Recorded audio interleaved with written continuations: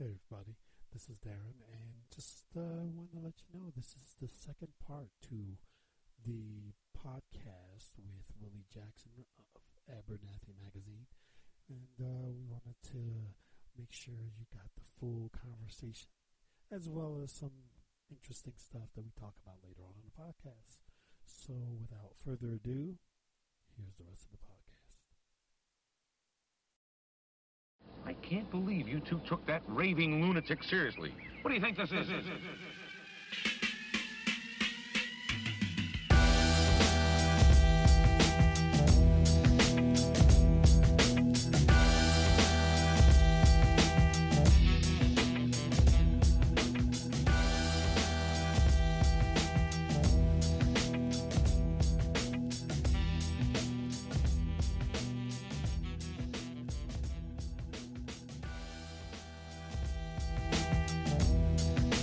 Grabbing my phone, and I would be on Twitter, and I would see Black Death on repeat first thing in the morning, and that would put my body in this into a state of elevated cortisol and adrenaline, and that low grade terror would pervade throughout the entire day, and by extension for all of my waking hours. It was making me ill, and so shame, depression, and anxiety punctuated a lot of my experiences and challenges in 2016, and I had to start taking steps to restore order in order to get my life back. So I eliminated social media. I deleted the news app from my iPhone. I purposely avoid most forms of media because I'm no good for the cause, and I'm no good for what I'm trying to build from a media company perspective, from an events marketing perspective, and so forth, if all I'm doing is spending the precious time I have to connect with other people, expressing fear and talking about the gentleman in Washington. Sure. Yep. And so I've had to create my own universe around wellness and healing and being strategic, because while everybody is up in arms, I'm speaking glibly right now, but while many people are up in arms about what's going on and trying to get their wits about them, and marshaling efforts, which I think is all very important. I'm able to bring a different perspective to the table simply because I'm not in a state of reactiveness and constantly being preoccupied by what's going on in the world around me, because I'm not force feeding my brain with the media messages, because they're not.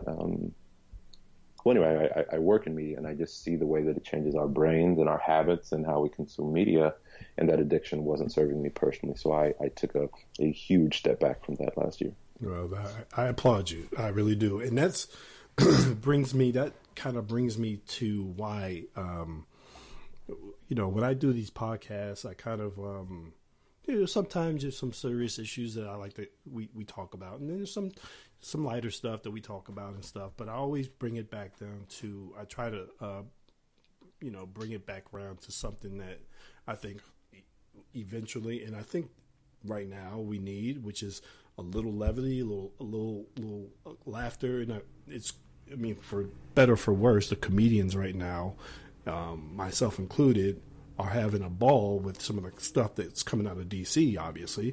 But I always try to take it and say, no, while there's nothing funny about what's going on, we do need to, like you said, there needs to be a balance in our lives, especially when it comes to personal stuff. And so I try to find out what makes people laugh, what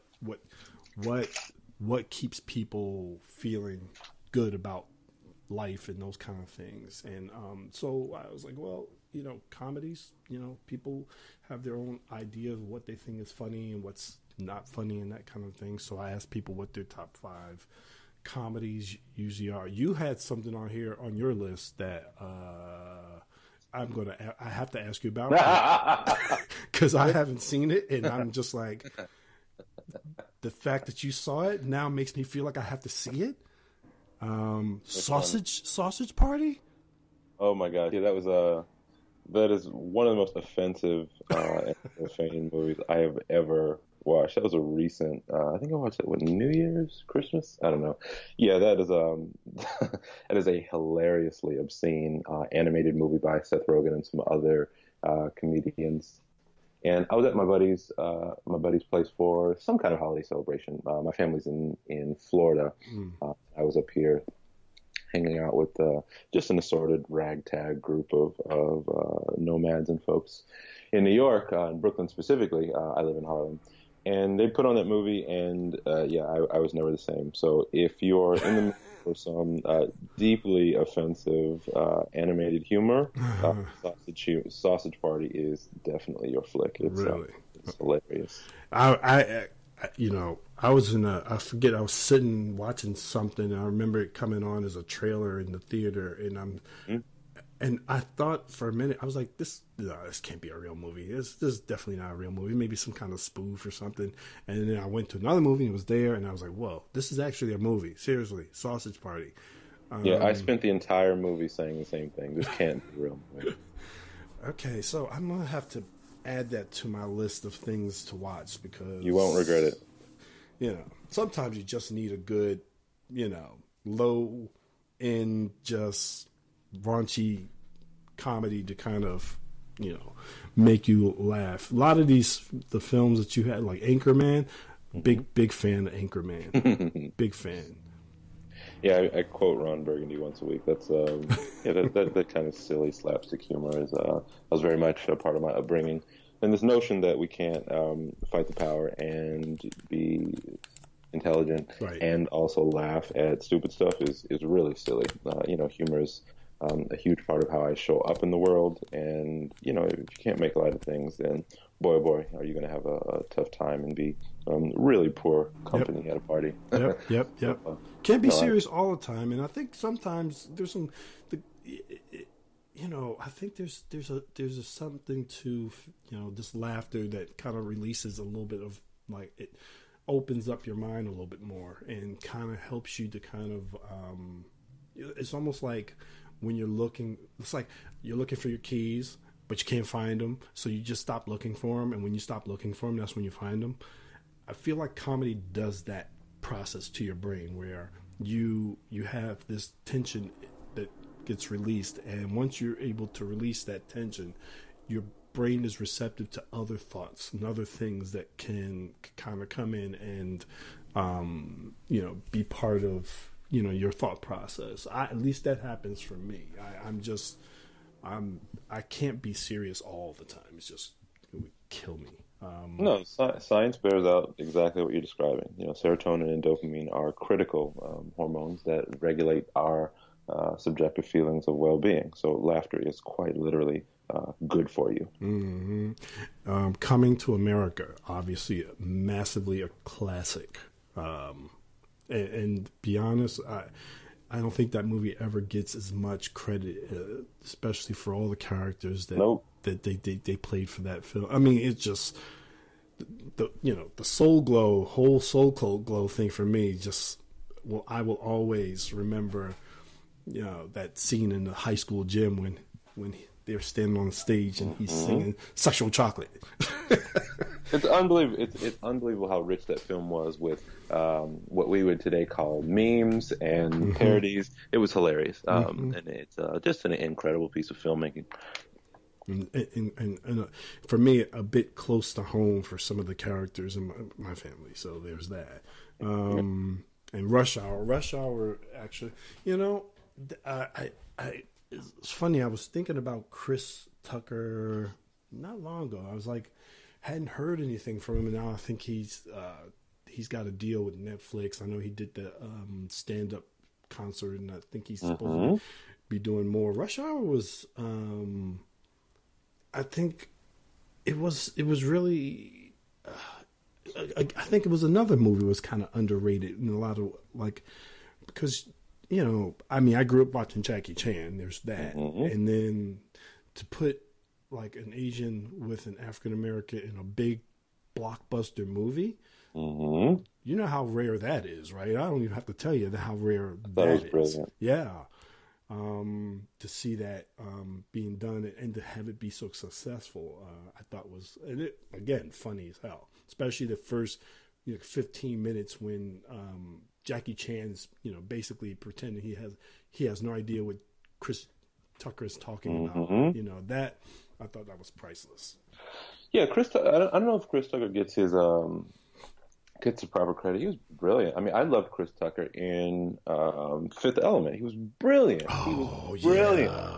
Yeah. Chris Tucker as Ruby Rhod. He was, that was a character I wish they had to spun off into something. That would have been hilarious. Wasn't it really? Unbelievable. Yeah, that was a great film. And you've got him again on Friday here, so. Of course. Friday, yeah. Classic. That was a classic, and these are all movies that if I had nothing, if I needed like a good weekend of just sitting there laughing, this is a good list. Sausage Party, I still have to watch, so I can't really comment on that yet. But I'm gonna take your word for it. You will enjoy it. Well, so I'll be sharing our conversation with my audience and friends of mine, and since not a lot of them are going to be familiar with you or your work, or specifically how and why comedy shows up in your life, can you speak a little bit to why you have that focus and how that relates to your life? So I actually was a stand-up comedian for a while. In college, I did some of the college circuit and some comedy shows there. When I graduated college, I didn't. You graduate college, you get home, and you're not sure exactly what it is you're going to do. And I thought about acting, and I was like, okay, maybe I'll act. And I didn't. So I did a few different small things, some extra work and some walk-ons and some things. One of the first things I did was Distinguished Gentleman, actually, with Eddie Murphy and Grace Jones. No kidding. Yeah. That and then I think I did right after that. I think I did Juice, maybe, or I forget. It might have been Juice. And anyway, I mean, I was doing all like these small roles. I did some UPS commercial for the Olympics and a couple things, and they weren't anything that I was getting. Like, it wasn't enough, It was like these small roles that if you saw me, it was like, oh, okay, there he is. Yeah, it's like, check. All right, he wasn't lying. Yeah, exactly. So, and what I did was when I graduated college, I said, I'm going to set a timeline. I was like, okay, I'm going to try this for, until I'm 21, 22 years old. And then, if I don't get my first speaking role, then that's it. I'm going to go corporate, find some job and just suck it up. The dream is over. The dream is over. It's dead at 22. My birthday was approaching, and I hadn't gotten anything, and I was like, I don't know what I'm going to do. I didn't want to give it up, so I decided, and this was probably the worst idea I've ever had in my life. I decided I was going to try out for Showtime at the Apollo. All right, going straight for it. Yeah, I was like, you know what? I'm gonna go on there, and if I can get on there, and if I can go on there and deal with whatever happens, then I can pretty much do anything. So I tried out as a stand-up comedian. I got on the show. The day of the show, I remember this was back when Sinbad was Sinbad was hosting, and I think EPMD was one of the guests. Oh, wow. LL Cool J was one of the guests.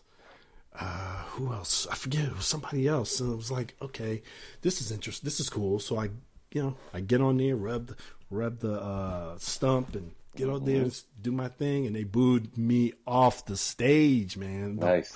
It was tragic. And as I'm walking off, Sinbad grabs me aside and he goes, "Jay, you were funny, man. Don't worry. Don't let them get you down." Because it was funny because the show, basically, when they shoot it live, but it may not necessarily be in sequence. And so what happens is they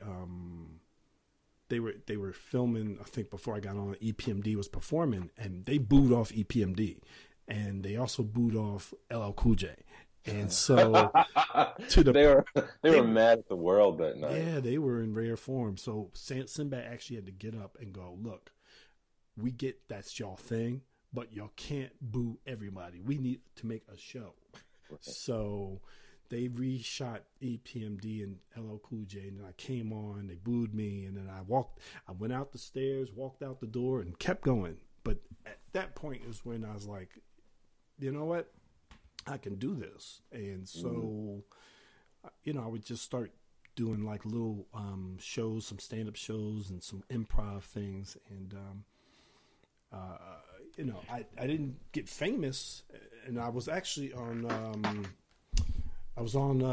Def Comedy Jam once. And it was great. It was, I think that day was D.L. Hughley and Bernie Mac was on it. And rest in peace. Yeah. Oh God. Yeah.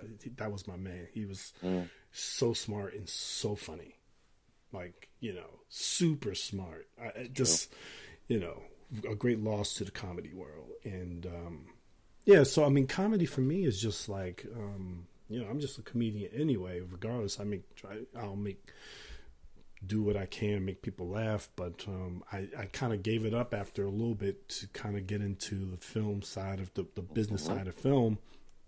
And then recently, like as recent as about 2 or 3 years ago, I actually got back into it through UCB, the Upright Citizens Brigade, trying to do some improv and some sketch writing. So good for you. Yeah. I figured, you know what, do it now while I still can. And so I'm writing a comedy web series right now called The Constant State of Monday, which is basically about two guys who get stuck on the same Monday every day for the in this loop. And it's a comedy, but it's more about kind of exploring themselves, because each day they kind of get to kind of relive this day, but they also kind of redo who they are. And it's something that it's kind of something that, I look at it as kind of like this social statement, but something kind of office space type comedy, so. Hopefully I'll be shooting that this summer. I'm working on the screenplays right now and probably have the first trailer out within the next month or so. So exciting times. Thank you for sharing. Yeah. I think we probably have more in common than not in some stuff. I saw, and we have to definitely stay in touch and talk and continue, because there's some things I think some people I would love to connect you to, and if there's anything I can do to help you, you only have to do that, ask. So yeah, I'd love that. There's definitely some overlap here, and I forget about or I don't often think about the times I've spent in front of the camera, but a fun story that I'll share with you, because you'll appreciate it. Right before I moved to Argentina, I spent about half a year in Buenos Aires. A company called Leopard Films got in touch and asked me if I'd be interested in having my transition shot. And they were working with a company called House Hunters, or a show called House Hunters International. And so I actually have an episode on Netflix or iTunes, wherever they keep those stories. So that was fun. Spent a little time in Argentina filming. I think that was probably my first and biggest role, and it was just fun to be on that side of the camera. Wow. And there was a documentary called "I'm Fine, Thanks," about work culture and kind of living a life of purpose. And I was involved with that documentary, and it's just been really, really fun seeing how things come full circle now that I'm actually working in the media space and putting together some projects, and really seeing the role that media can play in bringing important and complicated ideas to market. There's just nothing like film in a way that can amplify a cultural meme and really galvanize people around an idea, even if it's a totally silly and nonsensical idea. as with some of the memes that come from the films that we mentioned, right? But also important ways for Black folks to see themselves, and just the vital role that media plays in shaping our self-image. So I'm thrilled to be connected, and I'm so excited to learn about your history and how there's some potential overlap here. And yeah, we will definitely be in touch and getting into some trouble together. Yeah. Well, I appreciate you jumping on the podcast with us, and this was amazing. I've learned a lot, and I'm excited about, the possibilities of some of the stuff that you're doing. And as you know, I am a big fan of your magazine, so I definitely want to be able to make sure because my nephew's just getting started now. He's in Atlanta, and he's graduating this summer, and he's right at that beginning of being who he is. And I think that kind of content, this kind of conversation is important, and he's smart enough to have like a real awareness of what's going on. But I think having positive role models and positive content and good stuff to kind of absorb, especially since he's trying to get into the film and television media space. I think it's important for him to have that information handy and available to him going forward, because media is a medium that we have traditionally not been as as considered as we should have been in the past, especially considering some of the content we're generating is amazing. I mean, it's true. You can't. I mean, Denzel's my boy, but he's not the only person who is doing good media stuff, and that's right. You know what I mean. So, I think having that kind of positive information and sharing that kind of knowledge with young Black men is very vital, and women is very vital to our survival, to be honest. So, agreed. Yeah, for anybody listening who hasn't checked it out already, the website is AbernathyMagazine.com. We've been around for about 2 years. Really proud and excited about the work we've been doing and continue to do. And I'm so thrilled to share this conversation with you. So thank you for having me on, brother. Thanks a lot, man. I'll take care. And again, let me know if there's anything I can do. Likewise. Talk to you very soon. Thanks a lot. Ciao.